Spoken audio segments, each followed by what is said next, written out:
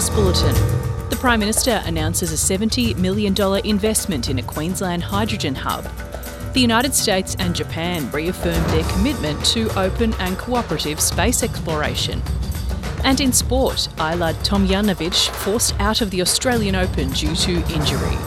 With the latest from the SBS Newsroom, I'm Stephanie Corsetti.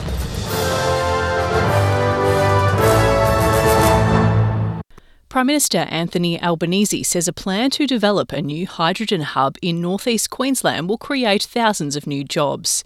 Speaking in Townsville, Mr Albanese says the $500 million program will allow for the creation of hydrogen facilities nationwide and new employment opportunities. Jobs which are well paid, jobs which are secure, jobs where people can not just feed a family but prosper into the future. And that's why I'm so excited about Australia's future, a future that is based upon cleaner, cheaper energy, driving advanced manufacturing, driving new innovation and new industries through our National Reconstruction Fund. He also reflected on his recent visit to Papua New Guinea, saying boosting aid ties with PNG is in the national interest after Australia was left in the naughty corner under the coalition government. It comes as the federal opposition says it is disappointing that a security deal with PNG was not signed during the Prime Minister's two-day visit.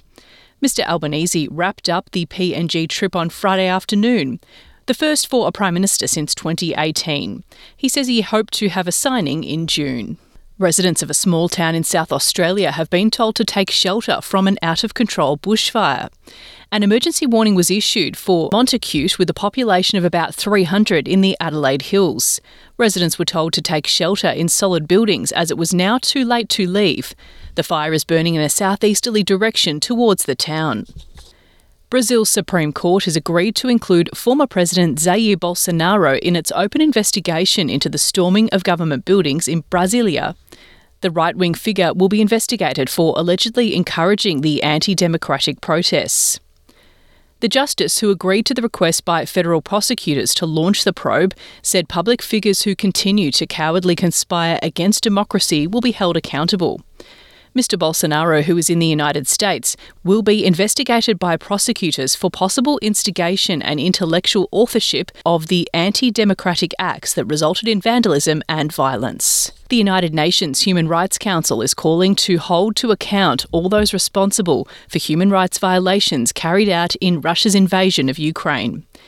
The UNHCR is continuing to document allegations of grave human rights violations, with more than 90 cases brought to the Council since the start of Russia's invasion of Ukraine. Under-Secretary General Rosemary DiCarlo says the cases fall into two categories.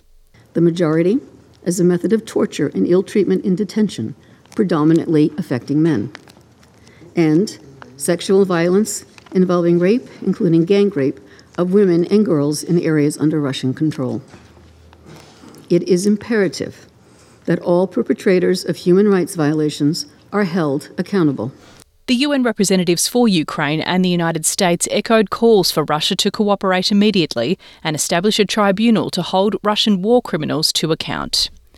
The United States and Japan have reaffirmed their commitment to open and peaceful space exploration during the Japanese Prime Minister's visit to the NASA headquarters.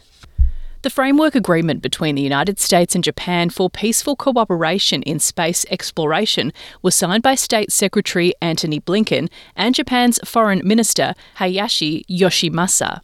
NASA Administrator Bill Nelson welcomed the Prime Minister to the headquarters. He says space exploration was not about the achievements of individual nations, but rather the insights gained from global cooperation. Our nations are both spacefaring nations, nations poised to unlock the secrets of the universe. And today we are once again reaffirming that Japan and the U.S. explore openly, explore peacefully, and explore together. Mr Nelson says that the principles of diplomacy, discovery and democracy are the cornerstones of the US-Japan alliance. To sport now, Australia's women's number one, Ajla Tomljanovic, has been forced out of the Australian Open with a lingering knee injury. Tomljanovic previously pulled out of the United Cup and Adelaide International before confirming on Saturday she would be unable to recover in time to contest her home Grand Slam. The 29-year-old's withdrawal is a blow to Australia's hopes of one of their own going so far in the tournament following 2022 champion Ash Barty's retirement. Tomljanovic posted on Twitter apologising for the withdrawal, saying it absolutely pains me to have to write this message, but I won't be able to compete at this year's Australian Open. She added that it was a tough decision, but she had to listen to her body. The Australian was due to play Argentina's world number 192, Nadia Podoroska, first up, but then faced one of either Sofia Kenin or Victoria Azarenka in the second round. And that's the latest from SBS News.